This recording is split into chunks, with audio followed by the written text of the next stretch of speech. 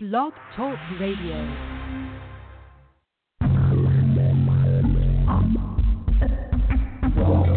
Hashtag just saying with Mandy Kinney. Coming to you live on the Green Party Radio Network. And now, here's Mandy. Hey. This is Mandy Kinney. You are listening to Hashtag Just Saying with Mandy Kinney on Green Party Radio. Thank you so much for listening in. To those of you who don't know what tonight's topic is, it is going to be the Civil War and all the refugees. Seriously? Get it? Play on words. Seriously? Because the Civil War is in Syria. And is it really a civil war? We'll talk about that in a little while.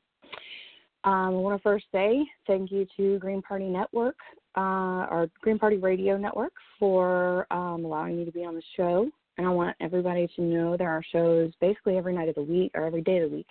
Sunday, Green Party Radio is at 9 a.m. The Green Progressive is at 12 noon on Sundays, and this is all Eastern time. Monday is Real Talk with Chad Cushman at 7 p.m. Tuesday, Hashtag Just Saying with Mandy Kinney, 7 p.m. every Tuesday. Wednesday, Green Party Radio at 9 a.m. Eastern again. And Thursday, Real Talk with Chad Cushman again at 7 p.m. Eastern. So we're trying to add more shows as we go. I have stepped up my game, if you will, to do it every week instead of just every other week like I used to do. So, and that's as much as I think I can do for now, because I try to do as much research as possible before my shows so that I can speak educatedly. I like being right. So I try not to talk about things if I don't know everything imaginable about them. If anybody wants to call in at any time, you can. The phone number is 215-383-5796. And again, you're listening to Hashtag Just Saying by Mandy Kinney, or with Mandy Kinney. Okay. So are you wondering what the heck is going on in Syria with all the refugees, and you keep hearing about it on the news? What's the history there? Who's right? Who's wrong? Which side does America support? All those things. Well, let me tell you first off, my background, I say this every show just to let everybody know, my background is not politics. I ignored pretty much all things like social studies for my whole life until this year. So I ignored like anything geography, history, political, even like art. I've just ignored it. Like there's a bunch of history buffs in my family, and I guess I just wasn't really interested, so I kind of went the other direction. My whole life I did athletics until a few years ago. Now I work full-time at a software company, and I pretend to be normal. But I am not like a political person. I'm not a historian by any means. But when Bernie Sanders was not getting much TV coverage, I started researching him because I wanted to know more. And the more I found out, the more I wanted to know. And the more I learned, the more I realized I didn't know before. And I also noticed that our news is not telling us the whole truth. It's not out and out lying, and I don't necessarily think it's like a conspiracy or anything like that, but I do think that just like our government has become corporatized, or if that's a word, corporatized, I think that the news networks, and it's not just that I think, I mean, it's a proven fact, they're owned by corporations. There's like 6 major companies that own all of the networks on TV, anything you ever see on TV. 6 major corporations own them. And those corporations happen to donate money to different politicians and lobbyists. So, I mean, they're all kind of in bed together, if you will. So I want to know the truth. I want to know, like, what's really going on in places. And I keep hearing about the refugees. I hear how bad Vladimir Putin is. And it sure seemed like Hillary Clinton, I'm a very vulgar person. I apologize if I offend anybody right away. But it seemed like Hillary Clinton was trying to have a pissing competition with Vladimir Putin, and I just think everybody needs to put their genitalia away and come to, like, peaceful talks and actually, like, try to work with each other.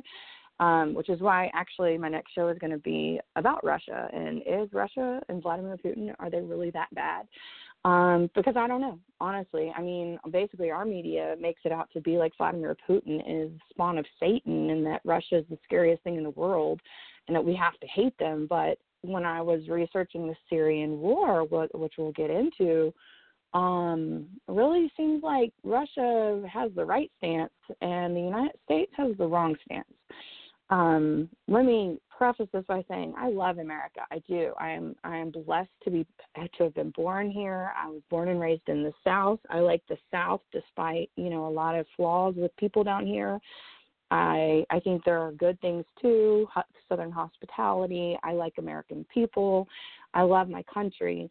But I do think that our government has been steered in the wrong direction. And like I said, the more I research, the more I find out that there's some scary stuff going on and our news is completely controlled and people are blind to it. They say ignorance is bliss, and it really is, because I never worried about anything else in the world when I didn't know anything about the world. But also, we're not just ignorant. We are fed partial truths and we are fed propaganda and bias. So I have some sound clips that I'm going to play too from people from all over the world talking about, the Syrian conflict, the Syrian war, and the different perspectives on things. Because depending on who's talking, I mean, it's almost like it's a different war. So going back to the list of questions I had, mostly these were kind of what's the deal with the refugees? What's the history there? Who's right and who's wrong in the war? Normally there's a good side and a bad side, right? Especially when you get terrorists involved, and I keep hearing about ISIS over there and Al-Qaeda, and I thought Al-Qaeda was kind of dead, but apparently they're not, but they changed names and it gets all complicated. And apparently there's the Turks have gotten involved, and now, all the countries over there are involved, and it seems very confusing. And even after all the research I did, I'm not even going to claim for 1 minute that I understand it all, but I will tell you what I learned. And then which side does America support? I always heard, on the news I would hear the Assad regime. So I thought like the Assad regime was like a terrorist group. Because that's what they make it sound like on TV, right? Assad is the president or the dictator of Syria, and his regime is basically the Syrian government. So get that in your mind first, because next time you watch the news or read the newspaper or hear anything, if it's from America, they'll say the Assad regime. Well, that's really the government. The government, like it's like that's saying the Obama regime instead of the U.S. military. Like it's their government. They have the right to control their government, right? I mean, I think they're a sovereign nation, so they should.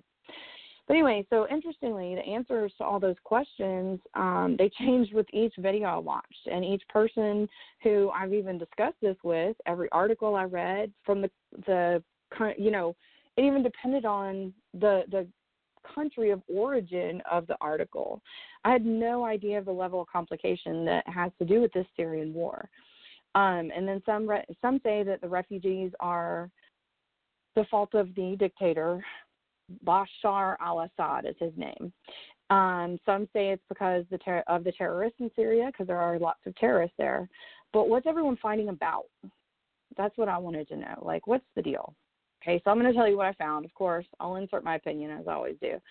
But it's important to know that the various, like the different sides of these questions, in order to, it's important to know the questions and the answers in order to form a good opinion.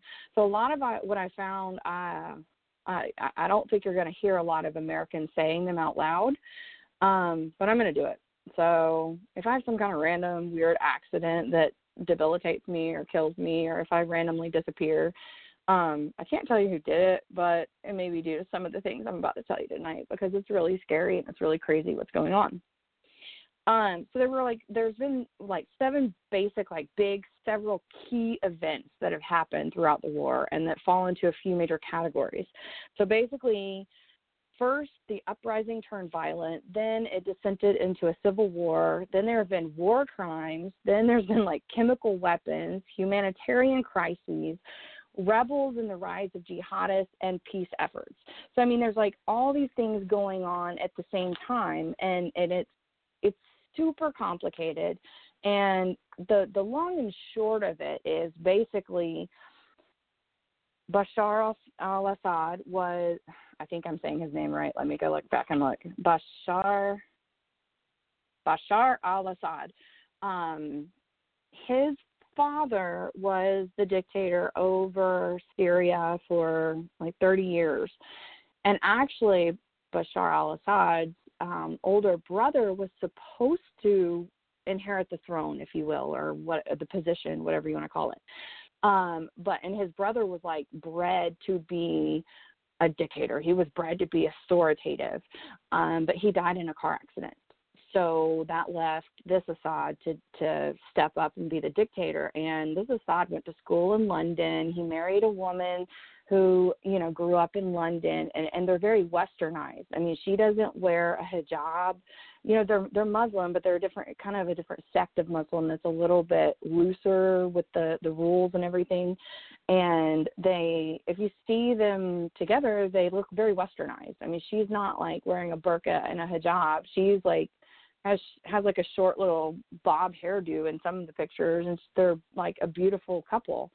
So it's important to know that first off, because knowing where someone comes from, like Assad was not, he was thrust into this position, and of course he's not going to turn it down, but he was thrust into this position unexpectedly. So let's just start with that, okay? But I did read one article that summed it up, and it was a pretty funny article. So it was from the website called Imgur, I-M-G-U-R, and it was titled, "This Will Clear Everything Up for You." And it was from November 20th of last year. So it's a little out of date, but, I mean, the history is still the same. I'm just going to read the article because it's hilarious. President Assad, who is bad, is a nasty guy who got so nasty his people rebelled, and the rebels, who are good, started winning. Hurrah! But then some of the rebels turned a bit nasty and are now called the Islamic State, who are definitely bad. And some continued to support the democracy, who are still good. So the Americans, who are good, started bombing Islamic State, who are bad, and giving arms to the Syrian rebels, who are good, so they could fight Assad, who is still bad, which was good. By the way, there is a breakaway state in the north run by the Kurds who want to fight IS, which is short for ISIS, which is a good thing, but the Turkish authorities think they are bad. So we have to say that they are bad while secretly thinking that they're good and giving them guns to fight ISIS, which is good. But that's another matter. Getting back to Syria. So President Putin, who is bad because he invaded Crimea and Ukraine and killed lots of folks including that nice Russian man in London with polonium poisoned sushi, has decided to back Assad, who is still bad, by attacking ISIS, who are also bad, which is sort of a good thing. But Putin, still bad, thinks the Syrian rebels, who are good, are also bad, and so he bombs them too, much to the annoyance of the Americans, who are good, who are busy backing and arming the rebels, who are also good. Now, Iran, who used to be bad, but now they have agreed not to build any nuclear weapons and bomb Israel, so now they're good, are going to provide ground troops to support Assad, still bad, as are the Russians, bad, who now have ground troops and aircraft in Syria. So a coalition of Assad, still bad, Putin, extra bad, and the Iranians, good but in a bad sort of way, are going to attack ISIS, who are bad, which is a good thing, but also the Syrian rebels, who are good, which is bad. Now the British, good, except that nice Mr. Corbyn in the corduroy jacket, who's probably bad, and the Americans, also good, cannot attack Assad, still bad, for fear of upsetting Putin, bad, and Iran, they're good and bad. And now they have to accept that Assad might not be that bad after all compared to ISIS, who are super bad. So Assad, bad, is now probably good, being better than ISIS, but let's face it, drinking your own is better than ISIS, so no real choice there. And since Putin and Iran are also fighting ISIS, that may now make them good. America, still good, will find it harm to arm a group of rebels being attacked by the Russians for fear of upsetting Mr. Putin, now good. And that nice, mad Ayatollah in Iran, also good. And so they may be forced to say the rebels are now bad, or at the very least abandon them to their fate. This will lead most of them to flee to Turkey and on to Europe or join ISIS, still the only constantly bad group. To the Sunni Muslims, an attack by Shia Muslims, Assad in Iran, backed by Russians, will be seen as something of a holy war, and the ranks of ISIS will now be seen by the Sunnis as the only jihadis fighting in the holy war, and hence many Muslims will now see ISIS as good. Dope. Sunni Muslims will also see the lack of action of Britain and America in support of their Sunni rebel brothers as something of a betrayal. Might have a point. And hence, we will be seen as bad. So now we have America, now bad, and Britain, also bad, providing limited support to Sunni rebels, bad, many of whom are looking to ISIS, good and bad, for support against Assad, now good, who, along with Iran, also good, and Putin, also now unbelievably good, are attempting to retake the country Assad used to run before all this started. Now you fully understand everything. All your questions are answered, right? So, that's it in a nutshell. Okay, show's over. You understand everything now, right? It's super complicated. There's so many like different facets going on, and there's different people getting involved at different times, and then people changing their name, and then people the United States pretending they're not involved, but really backing people who are involved with the wrong side, and it's just very complex. I have a 3-minute audio clip that kind of sums it up a little bit better a little more realistically than the article did. It's a very high-level summary, obviously, because we're summing up, 5 years of war, but here it is. Half a decade of uninterrupted violence, 370,000 deaths, and more than 11 million people displaced from their homes. That's like the entire state of Ohio, and there's no end in sight. Syria devolved from peaceful demonstrations opposing an authoritarian regime in 2011 to a full-blown civil war. It's seen the rise of the Islamic State and outside superpowers drawn into the carnage. The result? The biggest humanitarian crisis in the world. So here's the situation. Since 1966, the Alawite minority, an offshoot of Shiite Islam, have been in power in Syria. This despite the fact that Alawites represent just 12% of the Syrian population. The Sunni Muslim population, however, represents around 60%. The current president, Bashar al-Assad, an Alawite, took over in 2000 after the death of his father, Syria's longtime ruler, Hafez al-Assad. Cut to 2011 and the Arab Spring. The world watched as uprisings in Tunisia and Egypt quickly toppled their respective dictators. Inspired by these events, Syrians took to the streets to protest the oppressive rule of Bashar al-Assad. But instead of stepping down, Assad violently crushed the peaceful uprisings using tanks, artillery, and gunships. Many of the protesters responded by arming themselves. That's when the conflict took on a sectarian nature. Sunnis from other parts of the Middle East, like the Saudis, threw their backing behind the rebels. Shiites, like the Iranians, gave their support to the regime. Meanwhile, the jihadists of the Islamic State, which used the turmoil to seize territory, attacked both sides. Then there are major powers like the US and Russia. After a poison attack in 2013, the US and Russia cooperated to get UN inspectors to destroy Syria's known chemical weapons. But in general, the two powers have skewed in very different directions over this war. Simply put, the US is against Assad and Russia supports him. Russia has used its UN Security Council veto repeatedly to protect the regime. Both countries are actively fighting inside Syria against the Islamic State and an al-Qaeda spin-off in the name of combating terrorism. But Russia uses the terrorist tag to bomb other groups opposing Assad, including rebels supported by the US and its allies. Finally, there are the Syrian civilians in the middle of all of this. Devastated by the fighting and destruction, Syrians are fleeing by the millions into neighboring countries, straining resources and creating a global refugee crisis. Now here's the argument. The U.S. and Russia agree on the need to end the war, but not on how. For years, the U.S. has insisted Assad must go, but has since softened its stance on the dictator in the interest of the broader fight against the Islamic State. Meanwhile, Russia says it wants to keep Syria sovereign and independent by backing Assad. Several efforts to resolve the conflict through negotiations have failed. Neither side has had enough of an advantage in this war to get the other to compromise on terms for peace, nor has either been willing to do so for the sake of Syria. Okay, so that was a little bit more factual, not quite as, opinionated, but as you can tell, it's complicated. Like, it's very complicated. What I wanted to know first off is, who is the bad guy? Who's the bad guy?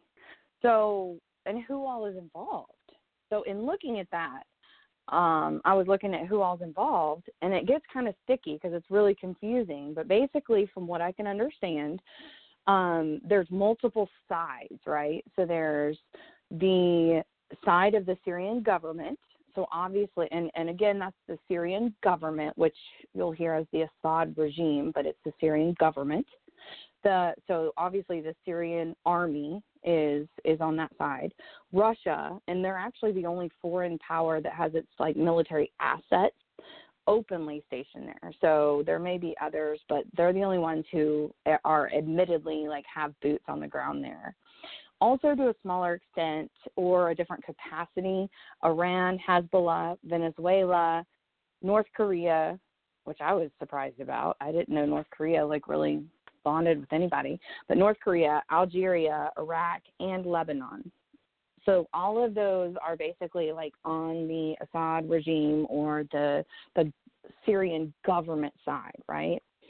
So then there's the opposition rebels, and at first I thought there was just one group of oppositions, right? But there's all these different oppositions. It's confusing. So there's the Syrian National Coalition, and they actually receive financial, logistical, political, and in some cases military support from major Sunni states in the Middle East who are allied with people from the West, with the U.S., and mostly from Saudi Arabia, Qatar, and Turkey. So the opposition rebels, the Syrian National Coalition, is receiving military support from our ally, the United States allies, which are Saudi Arabia, Qatar, and Turkey. So we're giving Saudi Arabia, Qatar, Turkey money and guns and everything, and they are in turn giving it to the Syrian National Coalition. So you would think that these people are good, right? And then the FSA, or the Free Syria Army, it was founded in July 29th of 2011 by officers of the Syrian Armed Forces who said that their goal was to bring down the Assad government. So these are basically government officials who turned rogue and decided to go against the government.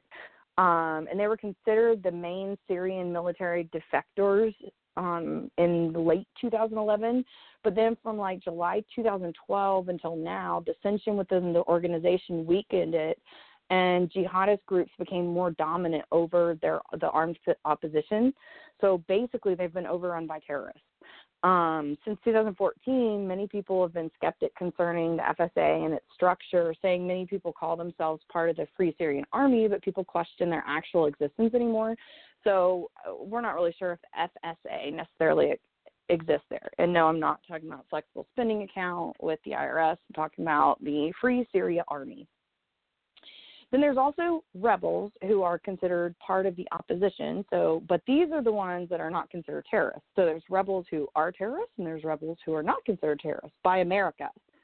Now, by the rest of the world is a whole other story. But as far as America is concerned, so these rebels, they are all.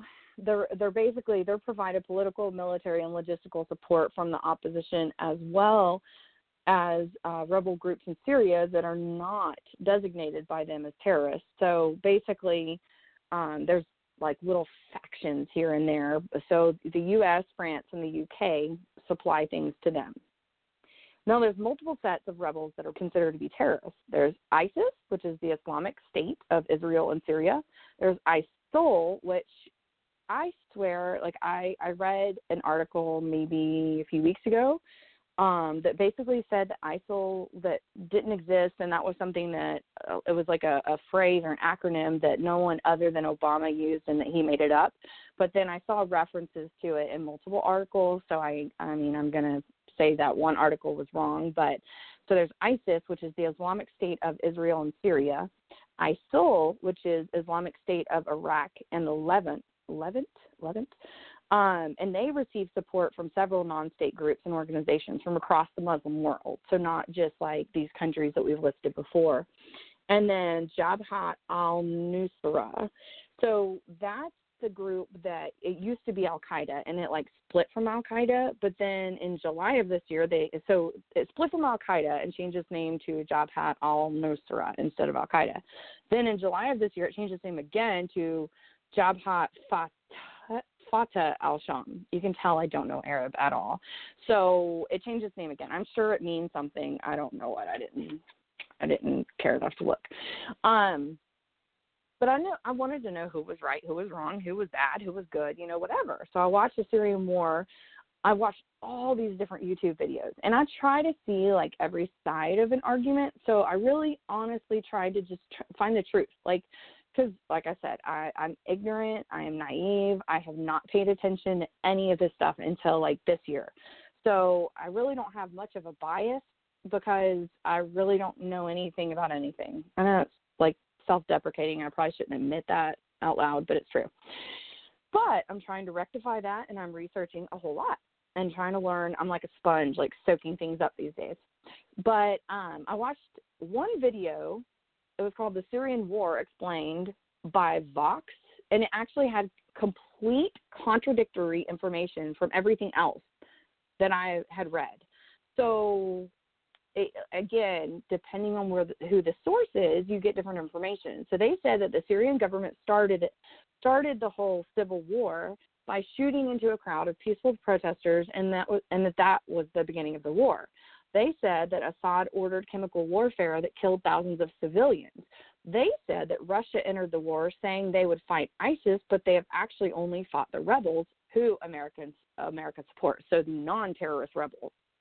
So then I watched another video that explained a different aspect of it, and it said that a lot of this is the division of land in the Middle East, and it was because the different sects of the Muslim faith. So there's two big ones, which is like Shiite and Sunni.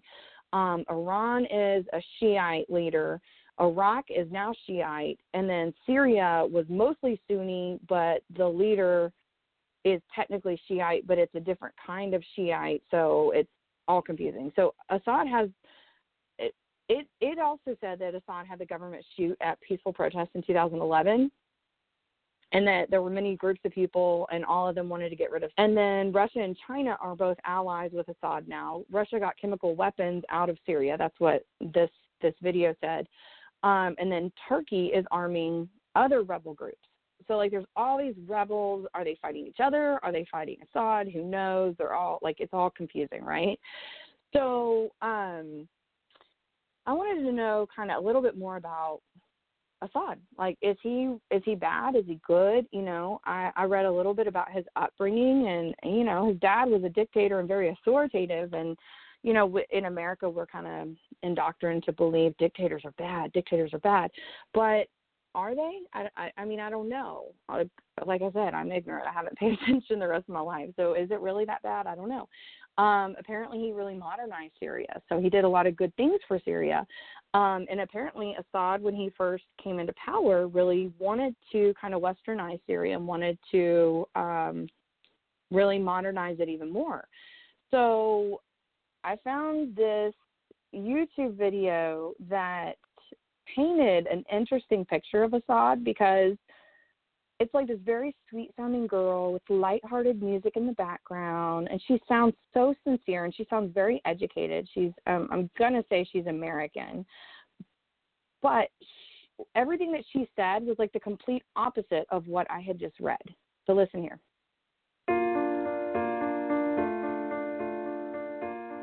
As Syria struggles through an ongoing civil war and the terrorist group ISIS spreads through the region, there seems to be one person being blamed for the significant decline of the Middle Eastern country: Bashar al-Assad. So is Assad destroying Syria? Well, Syria was already suffering from a dynastic authoritarian regime since Assad's father seized power in the 1970s in a coup d'etat. When Bashar took over as the nepotistic ruler of Syria in 2000, he continued his father's repressive regime. He instigated severe crackdowns on any political dissent, private or public. The resulting backlash forced him to release a number of political prisoners to ease tensions. But it didn't work. By 2011, when much of the Arab world was revolting during the Arab Spring, Assad authorized the release of a significant number of terrorist leaders from prison. These terrorists would soon after regroup to form ISIS. This, coupled with violent crackdowns on protesters, turned the Arab Spring into an armed rebellion by the Syrian opposition, pitting the Sunni Muslim majority against Assad's Alawite Shia minority. As the civil war progressed, Assad continued arresting citizens and was personally implicated in a number of war crimes by the UN, including the imprisonment and killing of his own citizens.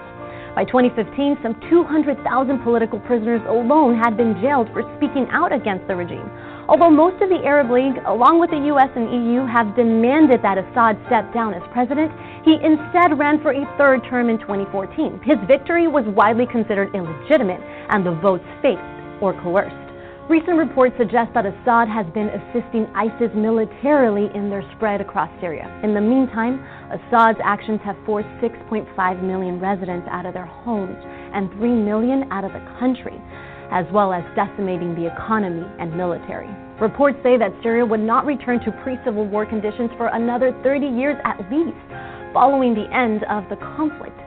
In short, Bashar al-Assad is not only destroying Syria, but essentially helped facilitate the formation and rise of ISIS. To learn about where they're going, check out our video. 9.5 million Syrians have been forced to flee their homes. Over 3 million of those have fled the country. There's a link to that video in the description below. Thanks so much for watching TestTube News.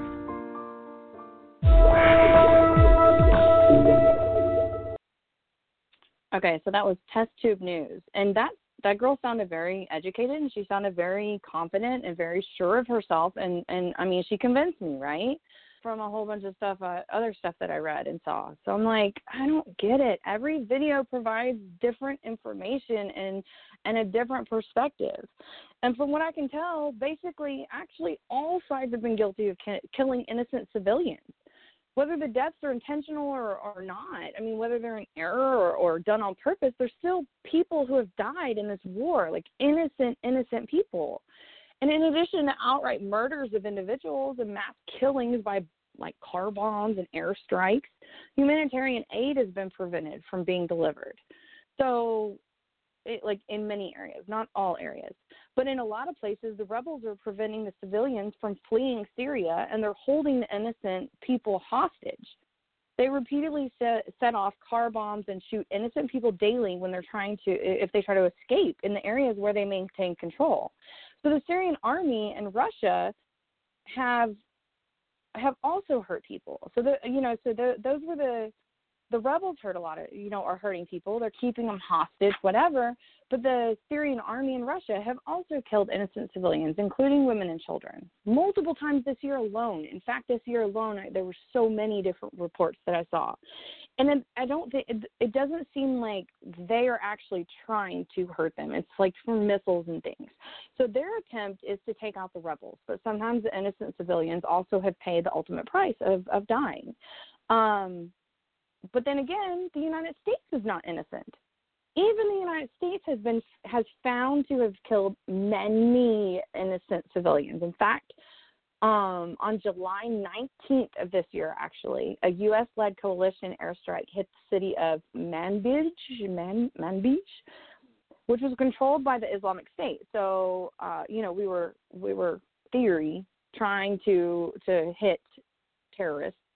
But we actually ended up killing 56 civilians and including 11 children, and injured dozens more.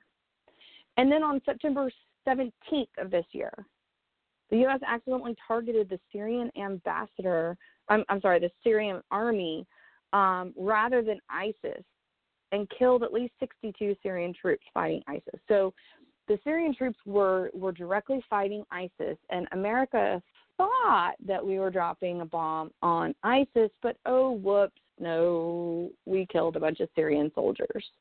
And that was during a ceasefire. So then Russia went to the UN and was like, America is obviously facilitating ISIS because they just killed Syrian soldiers who were helping fight against ISIS, right? So it's just all messed up.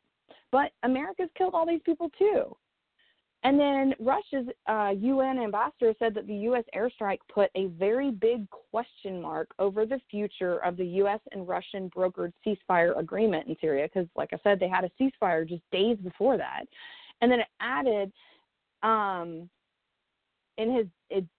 then he said in all of the decades as a diplomat, he had, quote, never seen such an extraordinary display of American heavy-handedness as we are witnessing today. But, again, don't think the U.S. is the only one. Like I said, all sides have killed innocent civilians. All sides have. Whether it's intentional or unintentional, all sides are killing innocent civilians.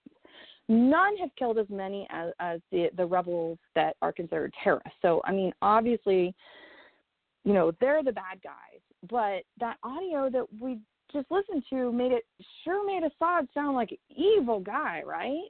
And you look at a picture of him and he looks like super sweet and kind of like, he looks like he's shy and his wife looks like she's shy. And I'm like, really? Is he really that evil? But I mean, that girl was very convincing, right? And then I watched another interview with this American guy. And I'm like, okay, so obviously I kind of know the American stance because I'm American. So I'm like, okay, so what does the American government tell us? What is our stance? So America's stance is basically that Assad, like that girl said, is an evil dictator, and when the citizens decided to overthrow the government, we supported that idea because we're constantly for regime change. We're constantly for overthrowing dictatorships, for government, you know, whatever. We like to go and cause all kinds of coup d'etats and assert ourselves. And we do. Like whether it's good or bad, whether you agree with it or not, that's fact. We do. We have a history of doing this throughout the world. Right? So I watched an interview with an American representative. It's about 2 minutes long, and he was a guy in Boston saying that most people are not being held hostage, which all the research I found said that they are being held hostage, and the government forces are taking eastern Aleppo. Like, listen to his terminology, because keep in mind when he talks about the government forces, he's talking about their army. Their own government, their own army, right? And he's criticizing basically like their own army. So listen to this. These being reunited with their loved ones that they haven't seen for a long period of time. In many respects, it's a good news story. Why do you think Western leaders are still being so negative? Well, what's gone on in Aleppo is an extraordinary tragedy. And while, you used the word liberated, perhaps more neutrally one might say that the government forces are taking eastern Aleppo. It's been done at an enormous cost of life, along with, aerial bombardment and shelling. So, I think people are naturally concerned about the way in which it is being done. But one has to accept also that on the other side that you have a mixture of people, some of whom are rebels that the Western countries supported, and some of whom are extremists like Jabhat al-Nusra, Syria's al-Qaeda affiliate. Sure, maybe the word relief would be a better word to describe the situation, Peter, but I suppose from the West, from Russia and Syria's point of view, they say, look, we are tackling terrorists and militants, many of whom have held these people hostage for years. Why can't you accept that this area has now been liberated? Well, because even if terrorists were holding people hostage, and I think that's not true for the entire area. I mean, there are moderate fighters who simply oppose the Syrian government there. There also are extremists, but that doesn't justify some of the tactics that have been used, the use of barrel bombs, shelling into civilian areas. There's just been a huge loss of life as part of the military operation. And I think regardless of what side you're on or how you view the situation, that is really terrible, and people are right to be concerned about it.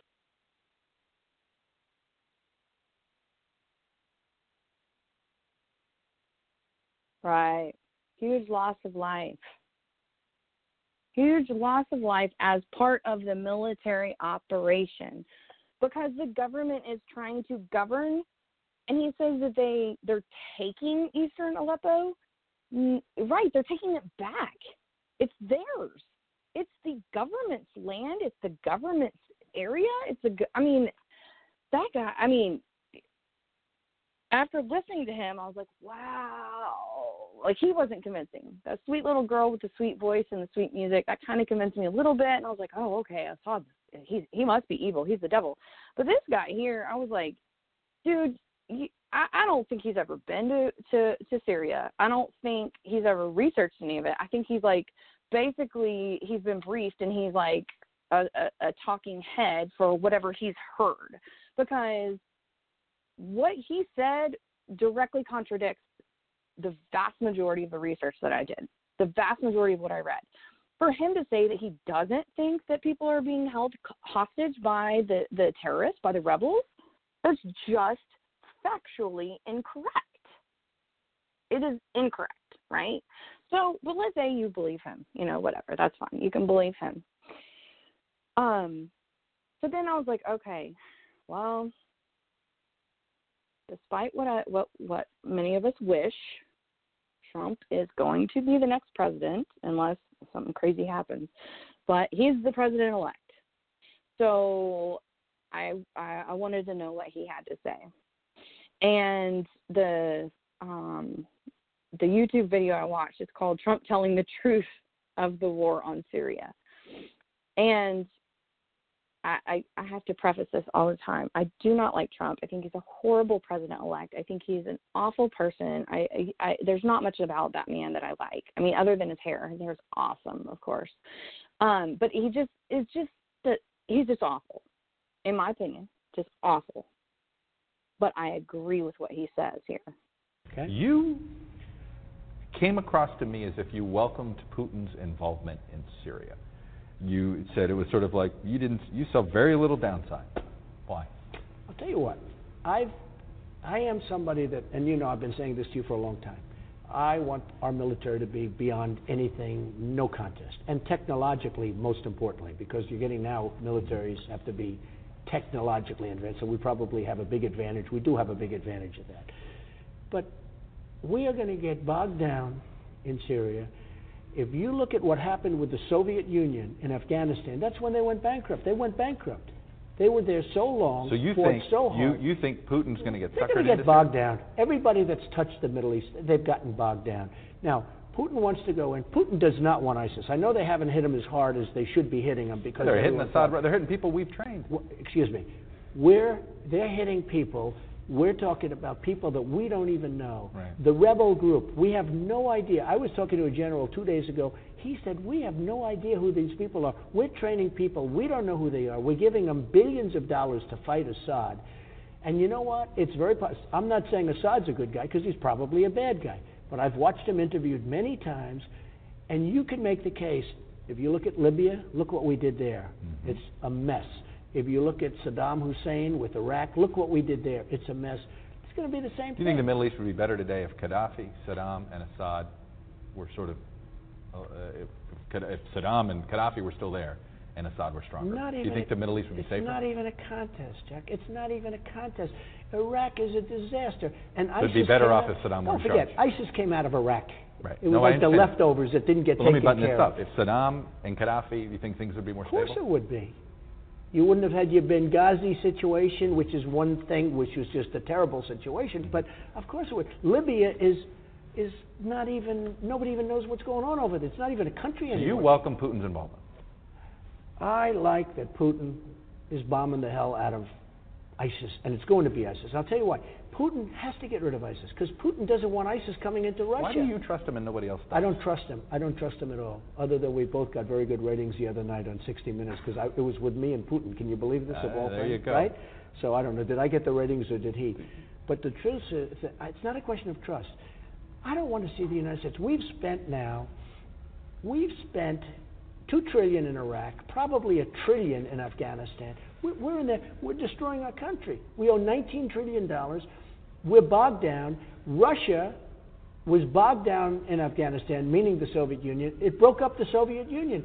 They're going to get bogged down. You watch. As sure as you're sitting there, and I'm the one that said don't do. So you would Chuck, retreat. I said don't do Iraq. You would pull out of what we're doing in Syria right now. No, I sit back and this is not usually me talking, okay? Because I'm very proactive, as you probably know. I know. But I would sit back and let's see what's going on.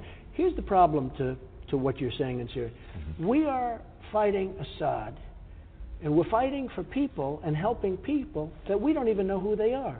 And they may be worse than Assad. They may be worse, okay? They may be worse.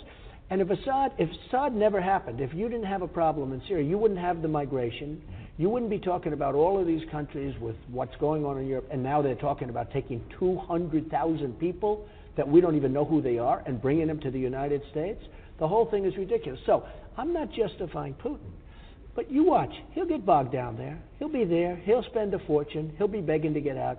Everybody that's gone to the Middle East has had nothing but problems. So President Trump, you're going to make our footprint in the Middle East smaller. Well, if you remember, number one, in 03, 04, I didn't want to be there. But if you get in office in 17, you're shrinking the footprint. I wanted to take the oil, okay? Right. I wanted to take the oil. You know who has the oil now? Iran has the oil. ISIS has the oil. You know who the biggest customer of the oil is? China. You know how much they spent? Nothing.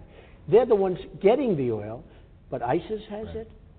Iraq has a little bit, and there really is no Iraq. If you think about it, Chuck, there really is no Iraq. Iraq is a corrupt group of people. That's all. All right, so like I said, I hate to admit this out loud. I hate it. But I agree with Trump. I do. I think we need to make our footprint smaller in the Middle East. Not non-existent, but I do think that we need to butt out. And I think it seems like we're on the wrong side. It does. So I wanted to know more about Assad. So I was like, okay, well, what does Assad have to say about all of this? So in an interview, and this was like last year, but the press said the civil war has been going on for 4 years. What is now left of Syria?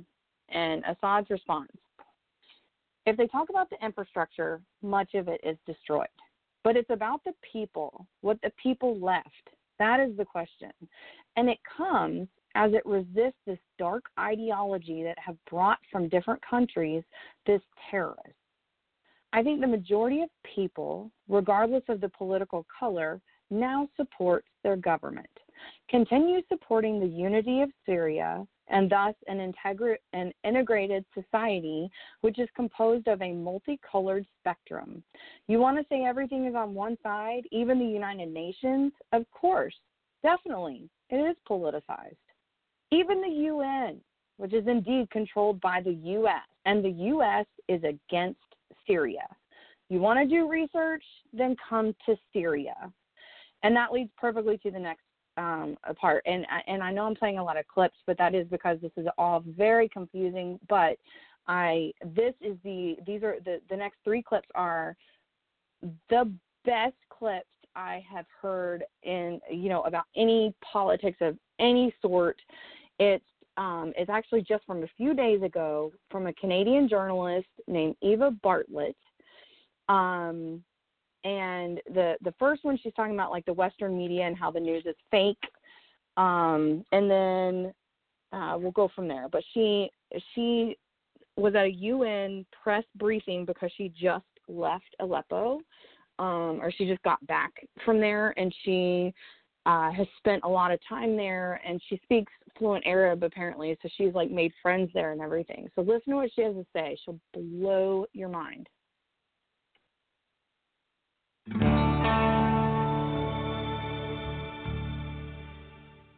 On something that Sarah Flounders mentioned, which is that today in the General Assembly, the representative of my country, Canada, is raising or has raised a resolution which is not about human rights. It's not about the people of Syria. It's a resolution meant to point fingers and to vilify the governments of Syria and Russia. And this resolution relates to a UN Security Council resolution that was vetoed by Russia and China some days ago. That resolution pertained to another useless ceasefire in Syria, which would have no bearing on, bring no good to the people of Syria, and which follows a week of liberation of areas of Aleppo, which now amounts to about 95% of areas of Aleppo that have been occupied for years by terrorist factions. So at this time, when 100,000 civilians in these areas occupied for years by terrorist factions have been liberated, the UN, parties in the UN wanted to impose another ceasefire. And I want to remind people why these ceasefires are indeed pointless. The last ceasefire in September was from the very start negated by 20 main terrorist factions who declared they were not going to participate, and from the very beginning violated the ceasefire over 300 times during the duration of the ceasefire. And not only these terrorist factions, while the Syrians and while the Russians adhered to the tenets of the ceasefire, but the American-led coalition itself violated the ceasefire by targeting Syrian army positions in Deir ez-Zor, killing at least 83 Syrian soldiers in a prolonged attack that lasted nearly 1 hour and which enabled ISIS to overtake that position. So this is one reason why a ceasefire is pointless at this point in time. There is no faith that any of the parties, that the U.S. and Western leaders who have funded these terrorists, there's no faith that they can actually control the terrorists and get them to adhere to a ceasefire. And the people of Aleppo want Aleppo to be completely freed. And I speak having been to Aleppo 4 times, and this is the will of people in Aleppo. So on that note, I'd just like to talk about briefly, I've been to Syria 6 times since 2014, 2 of which were with international delegations, and 4 times were independently on a visa I applied for, paid for, and waited for. My trips have been self-funded or fundraised, and I've gone at my own risk and been able to travel freely in the country to areas I wish to travel to. I've been many times to Homs, to Malula, to Latakia, Tartus, Sias, Sweda, and again Aleppo 4 times. And I mention these because I think it's important people realize I have, wherever I've gone, I've spoken in Arabic to the people I'm speaking with. What Donna, what Sarah have said, that the people support their army and government is absolutely true. Whatever you hear in the corporate media is the complete opposite. And on that note, what you hear in the corporate media, and I will name them, BBC, Guardian, New York Times, etc., on Aleppo is also opposite of reality. Aleppo since 2012 has been inhabited by different terrorist factions, among them al-Nusra, among them the so-called Free Syrian Army, which has committed the same heinous acts of terrorism as al-Nusra, as ISIS, as Ahrar al-Sham, as Nuruddin al-Zinki, which beheaded a 12-year-old Palestinian child and somehow is still deemed moderate.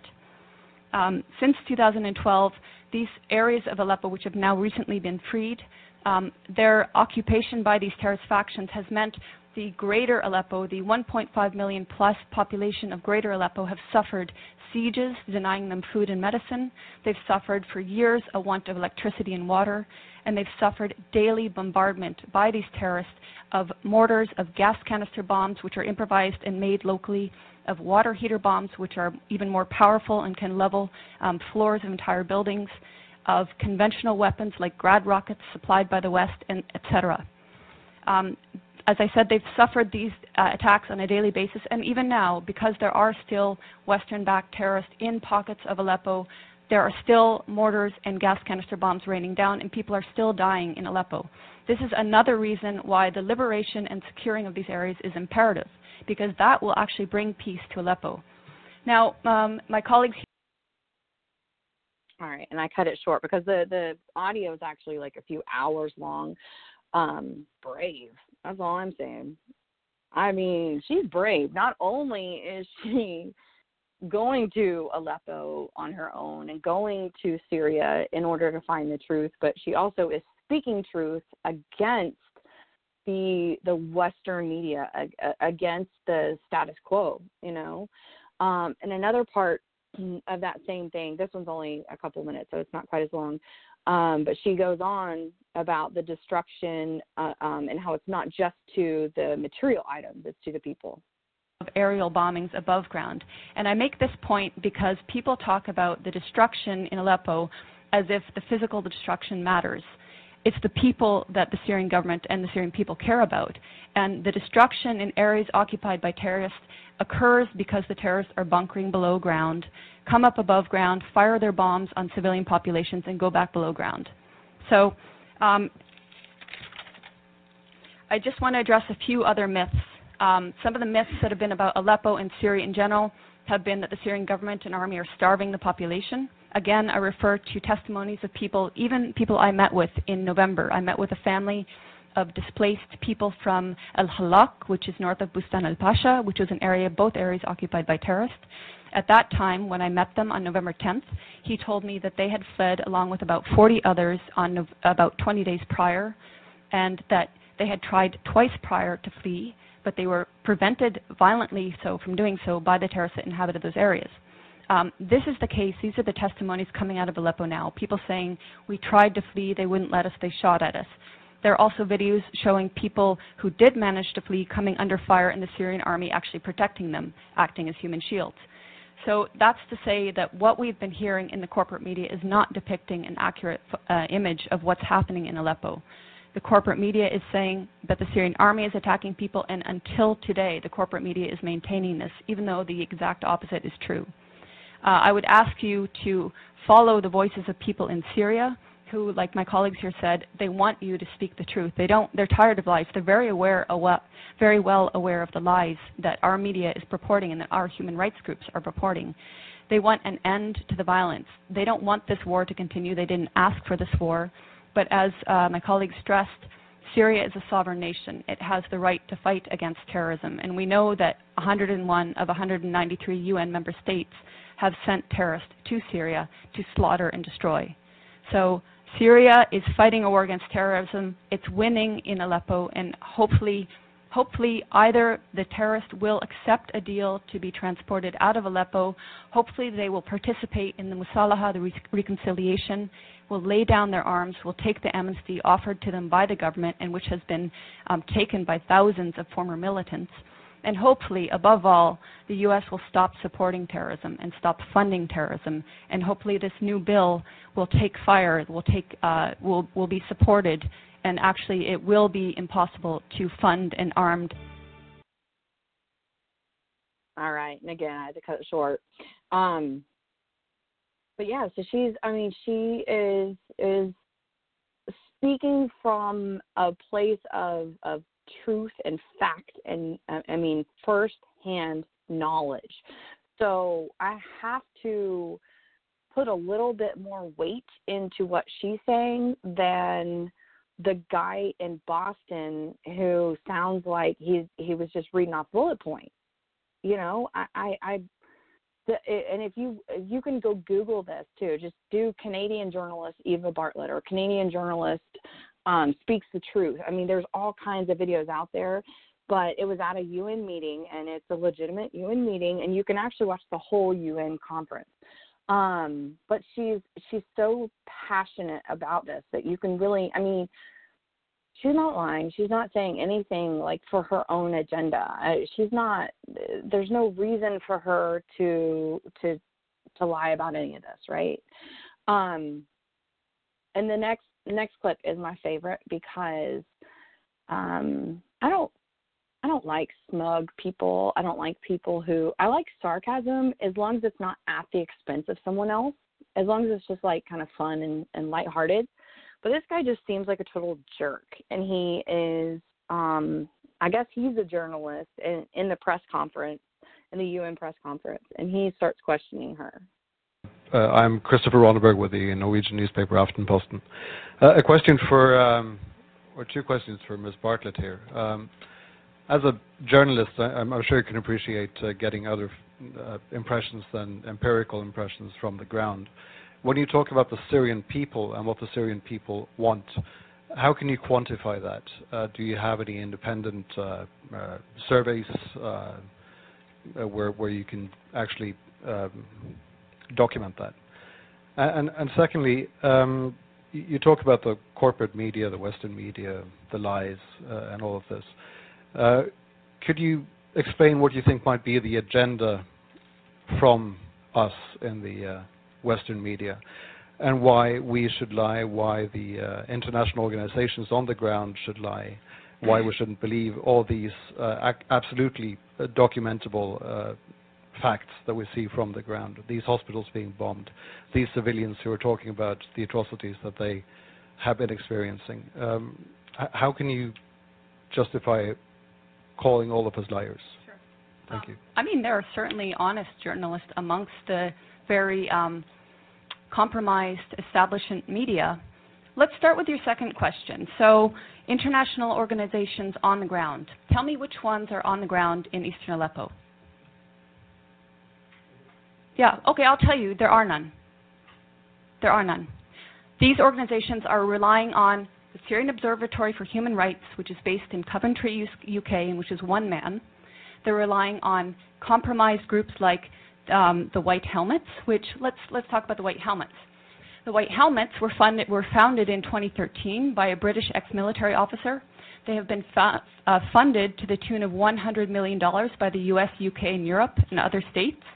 They purport to be rescuing civilians in eastern Aleppo and Idlib, yet no one in eastern Aleppo has heard of them. And I say no one, bearing in mind that now 95% of these areas of eastern Aleppo are liberated. The White Helmets purport to be neutral, yet they can be found carrying guns and standing on the dead bodies of Syrian soldiers. And their video footage actually contains children that have been recycled in different reports. So you can find a girl named Aya who turns up in a report in month, say, August, and she turns up in the next month in 2 different locations. So they are not credible. The SOHR is not credible. Unnamed activists are not credible. Once or twice, maybe, but every time, not credible. So your sources on the ground, you don't have them. As for your agenda, not your, but the agenda of some corporate media, it is the agenda of regime change.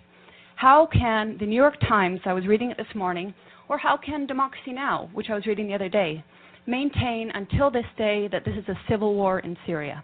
How can they maintain until this day that that the protests were unarmed and nonviolent until, say, 2012?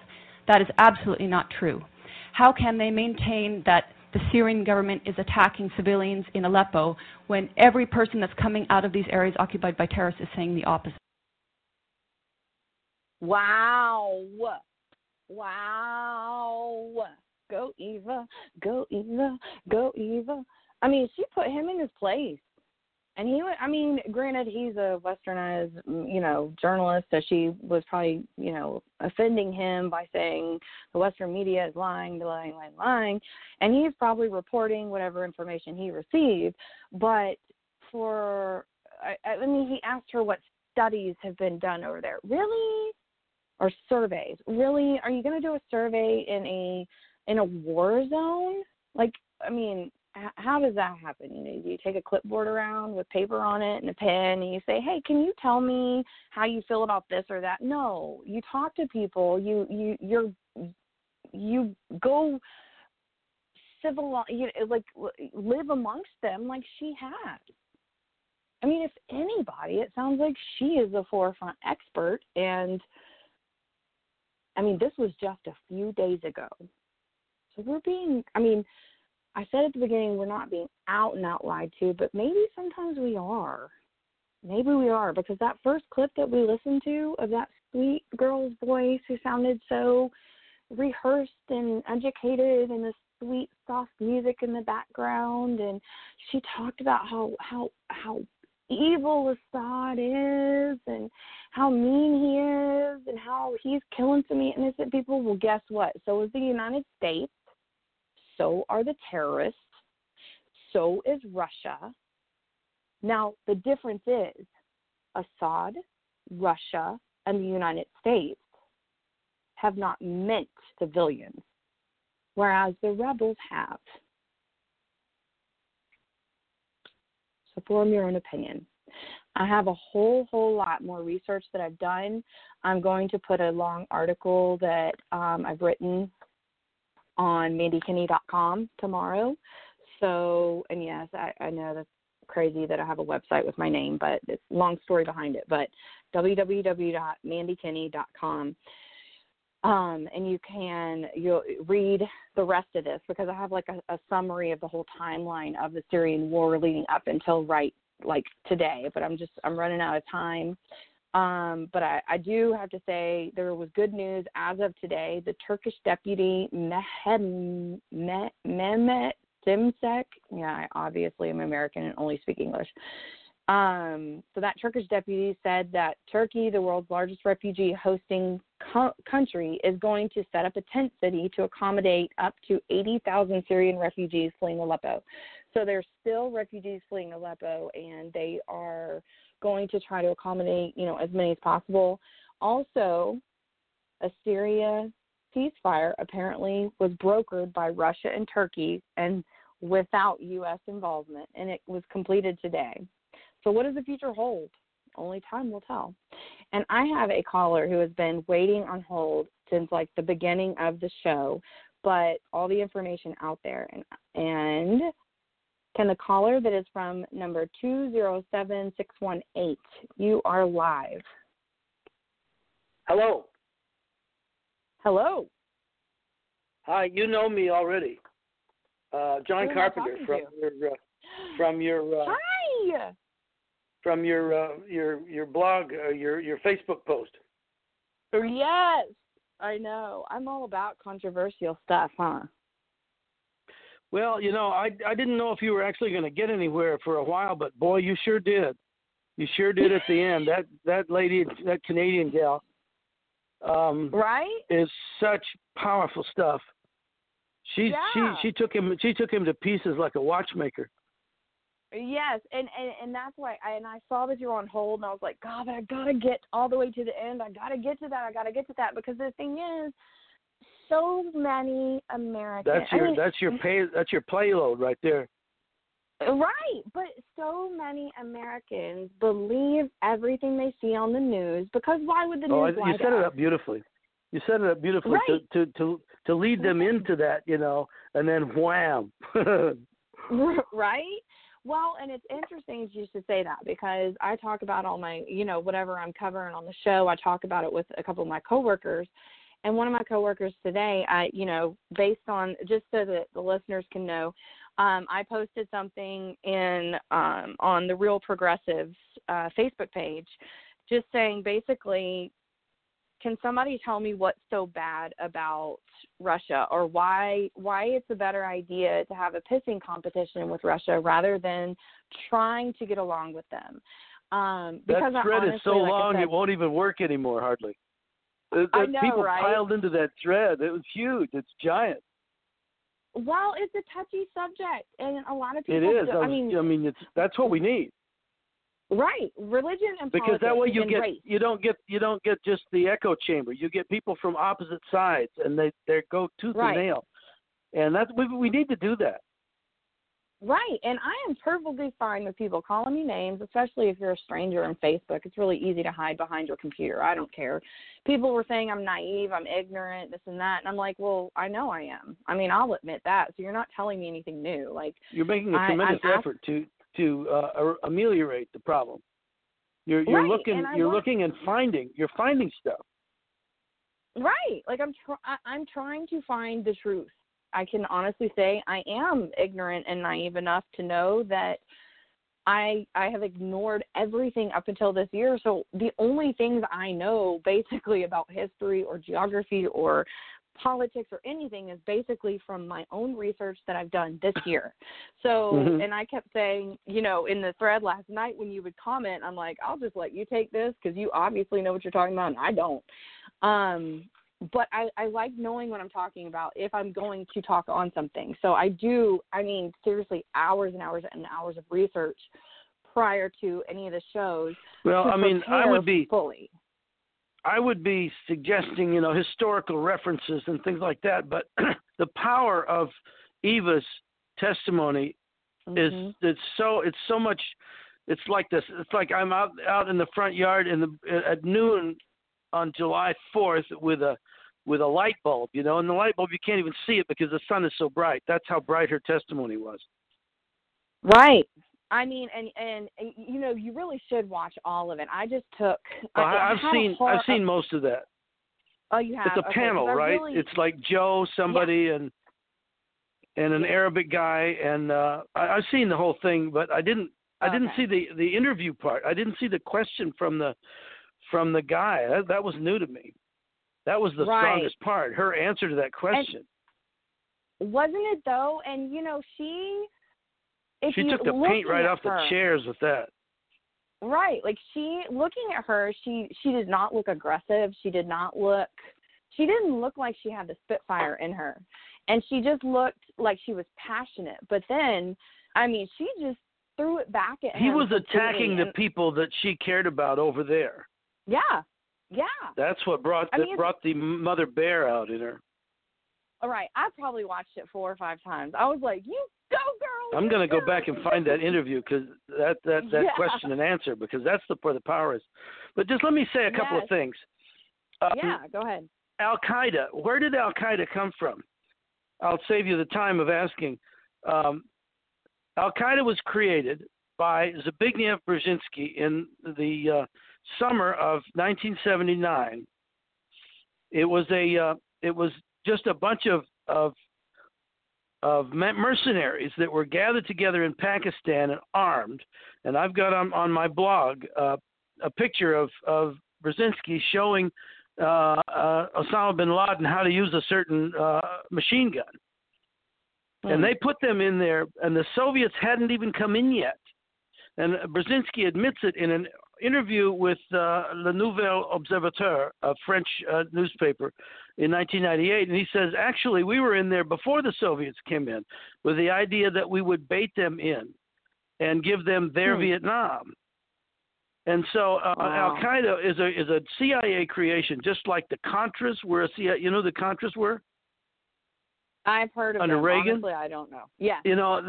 We set them in to overthrow a regime that we didn't like in Nicaragua.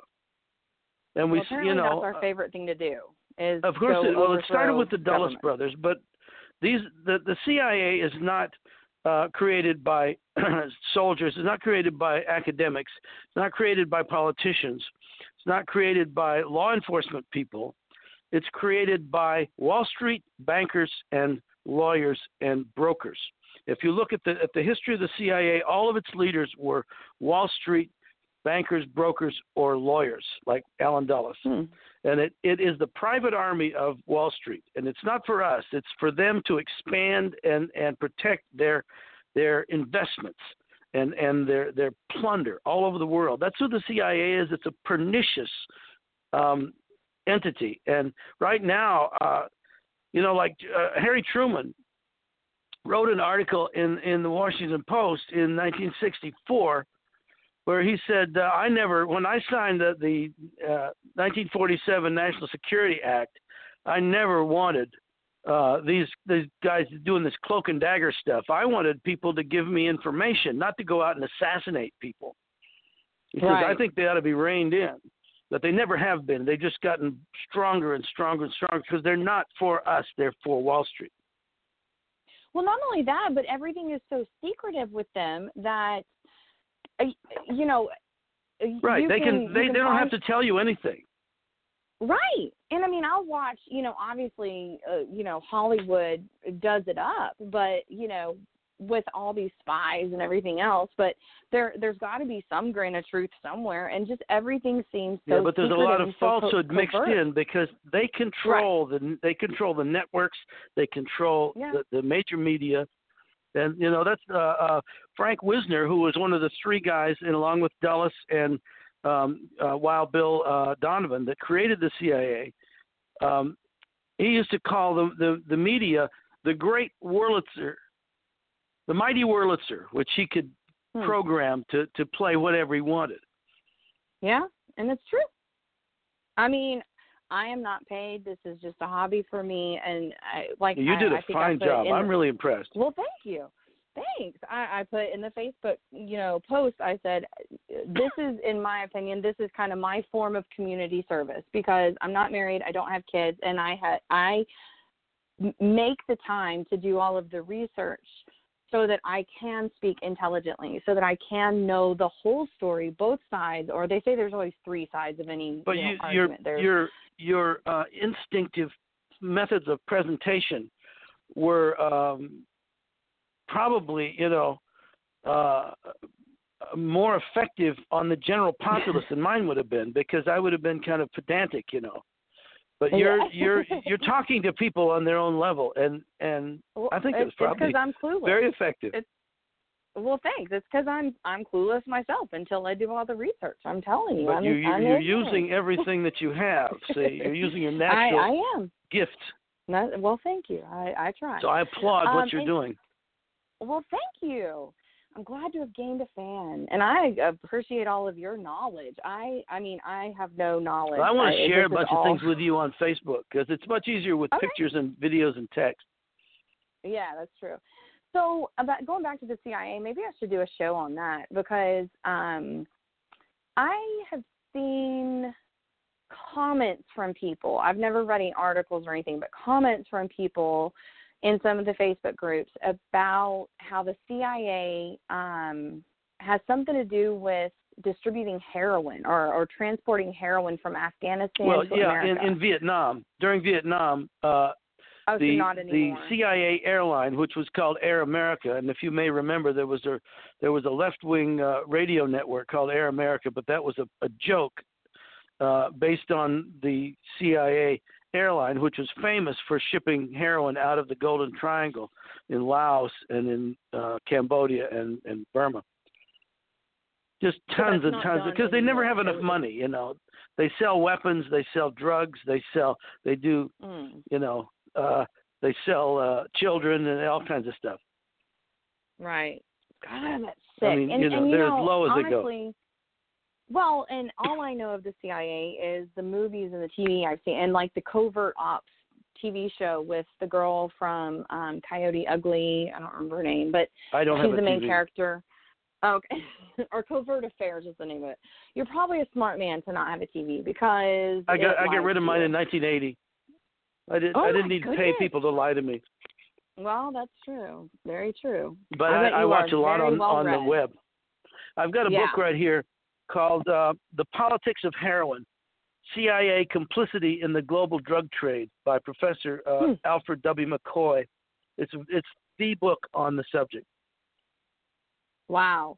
I'll send you a link to it. Yeah, please do. I actually did a show on heroin, not necessarily really the history of it or where it's coming from as much as how it's impacting Americans today, because I found out, and so you can go back and listen if you want.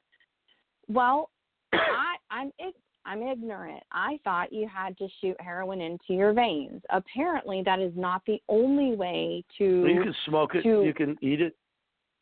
You can snort it, apparently.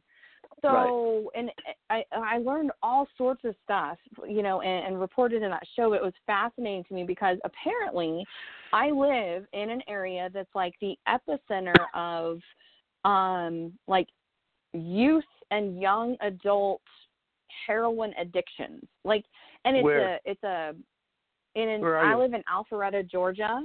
So I'm like north of Atlanta, but there's like if you're looking, there's all these reports that have been done on it, because if you're looking at Atlanta, there's like an upside down triangle. Everything pretty much like north of Atlanta is considered. Well, there's a terrible outbreak in New England too. Oh yeah. I'm up here in Maine. Oh yeah, I know. And Vermont, apparently. It's really bad there too. And I know some areas there's a bad, crystal meth and everything, but you don't understand. I live in like an affluent area. Now my house is not like the immediate vicinity around me is not super nice, but I mean the house is right up the street from me. The neighborhood started at $900,000. In another direction, the houses start at $400,000. Like these are upscale, wealthy people, upper middle class people who send their kids to private school, or even the public schools seem like private schools because they're so incredibly nice. So I live in this good area where, it's a predominantly, educated, it's not a ghetto. Good area. No, these people are these people are not victims of poverty. They're victims of boredom. Right. And so apparently what has caused a lot of the heroin problem was that a lot of the kids got a hold of their parents' prescription painkillers and got hooked on them. The doctors, the doctors get golf trips to Scotland for selling enough drugs. Drugs are the Right. pharmaceuticals are the biggest cash cow in the United States. Oh yeah, I know. Oh, I know. The And number one. and that's another thing I should do a show on sometime. I don't take any medicine. Well, I can't say I don't take any medicine, but I'd love to say that, but I don't. But I take medicine. But if marijuana was legalized, I probably wouldn't take as much medicine. It's legal. It just went legal up here in Maine. Yeah, it's not going legal in Georgia anytime soon. Oddly enough, No, probably not. I'm originally from Arkansas, and it is legal medically in Arkansas now. I mean, that blew my mind. My brother said the world That's pretty has far gone south. topsy-turvy. It is like the deep south. They have more like It really is. They have more factions of the KKK than most other states that are still active. I mean, it's the deep south. It's the right wing, and the fact that it is legal there is amazing to me. And my brother said Donald Trump is the president and marijuana is legalized in Arkansas. The world is topsy-turvy. It's funny. And it's so true. It won't be legalized in Georgia until it has to be. It's crazy, but it won't be anytime soon. But anyway, but the heroin show, it was interesting to me too. So you should listen to it sometime if you want. But are you aware? Are you aware Uh-huh. that the biggest fine ever levied against any institution was levied against HSBC Bank, the biggest bank in the world? Really? $1 billion fine for, guess what their crime was? Laundering drug money from the Colombian cartel. Oh, nice. That's who we're dealing with. That's who we're dealing with. Right. It's a kleptocracy that rules this country. Yeah. And of course, all they got And was a slap on the wrist. They lost 2 weeks' income for that fine. Yeah. Yeah. Well, and we have, I mean, granted, I'm sure most drug dealers who are in prison right now dealt more than just marijuana, but I'm also sure that there are some who were only arrested for possession or, possession with intent to sell marijuana. And you do that 3 times and you're locked up for life, but you rape and murder somebody, but if you you're can in a probably get private out in about prison, 10 years. People that ship the drugs in with all their CIA connections are the same people that are heavily invested in the prison. So they're making money on both ends. Right. But the people who nonviolent offenders who are in prison for selling marijuana, which is arguably a medicine. I mean, if you smoke anything, it's not good for you. Smoke is not good for your lungs. But, people who sell cigarettes Prohibition are not in prison, didn't work with alcohol. No. And it's not working it's working very well for the private prisons and for the CIA that ships the drugs in. Right. But you can rape and murder all the people, somebody and be out in 10, 15 years. Yeah, but it's not sensible. You can't make sense of it. You can't make sense of it unless you see what it's about. It's about the money. And thank you, Bill Clinton, for that law. Black people think that Bill Clinton did so much for them. Yeah, he did. You're out, yeah. He helped imprison all of your brothers and sisters. It started with God the bless Rockefeller drug laws in New York, but that's where it wound up, and Clinton was the one that nationalized it. He also is to thank for a lot of our problems with the medical or the pharmaceutical companies, because he passed or he allowed a lot of laws to go through that, like under his reign was where prescription drugs could start advertising on TV. It was illegal before his presidency. He legalized it. I didn't know that. Oh, yeah. It was illegal. And the argument is that nobody's going to go ask their doctor for a medicine. Really? Yeah, but people are so indoctrinated now that they just parrot things they hear on TV.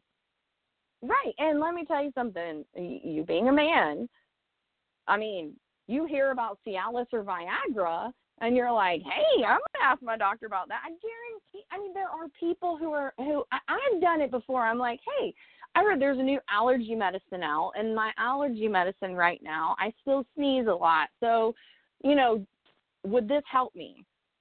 I mean, that's the only reason I know what the medicine is. Uh-huh. If you walk around in Georgia in the summertime in your bare feet, you can get hookworm, and that'll cure your allergies, and then you can get a pill to kill the worms. Because we've evolved with these creatures for 1 million years. They have enzymes that they use to shut off your immune system so you don't know they're there, and that damps down because allergies is an autoimmune hypersensitivity. Right. I don't want hookworms. That's a little strong, though. I'd rather just take my generic Zyrtec every day, even though it is a man-made chemical. I'm okay with that. It's a little strong. A little most extreme people. There. Yeah. Well, thank you so much for calling in, and I do respect and appreciate all of your knowledge because you just really. Well, I'm gonna feed you some stuff and see what you think about, because there's a lot of very powerful. But I just love the way you presented that. You really got a gift, I think. Well, thank you. I appreciate it. I certainly. I encourage you very much to pursue this. We need people like that take the trouble to do what you're doing. Well, and that's exactly we're being so propagandized. Yes, we're being so heavily propagandized. Yeah, and I mean, honestly, we got to fight back. Yes, and my thing is, I don't have an agenda one way or the other. I just want to know the truth. I just want to know the facts, and then I can decide. Right. And I have lots of opinions. I have opinions on everything, like everybody does. So you don't have to agree with me, but I'm going to present the facts. And the fact, and I want to know both sides of the story, and it's almost impossible to get to the facts these days. You certainly can't do it by watching TV. You certainly can't do it by just reading articles from 1 or 2 publications. You certainly can't do it from just reading articles from American publications, because what you can do is if you seek enough a big enough variety of then you can compare, and you can be satisfied that you have found responsible right representation. Well, and that's exactly you got to dig for it. You do have to dig for it, but if you at least understand the perspective of the different sides of the argument, then you can kind of come to the commonalities between everything. But I have found that, and I hate to say this because, I do love America. I'm American born and raised. I've never lived anywhere else. But I have to say, the American articles don't always tell the truth. suffered a coup. We have suffered a coup in this country about 50 years ago, but it's been bolder and bolder and bolder. When Kennedy was killed, that was a very bold stroke by the deep state, what we call the deep state. Yeah, it took him out, and then they wanted more, and Reagan put in the Rex 84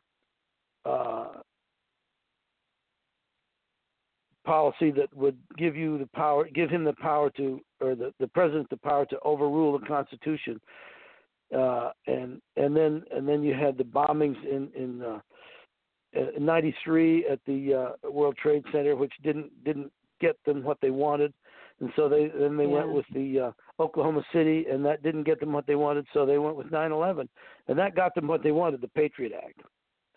Well, that's what they were looking for all along. Yeah. Well, we are about out of time, but I did want to say, because of all the feedback on Facebook on that thread about Russia, next week my show will be about Russia and whether Vladimir Putin is really as bad as everybody says. But thank you so much for calling in. I'm going to give you some links. You'll like them. Yeah, please do. And thanks so much for calling in. I appreciate it. Have a great night, and You everybody too. have a nice life. Thanks. Bye-bye. Bye.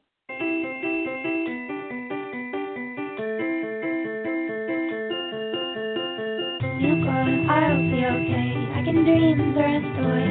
It's just a little touch of fate. It'll be okay. It sure takes its precious time, but it's got rising so high.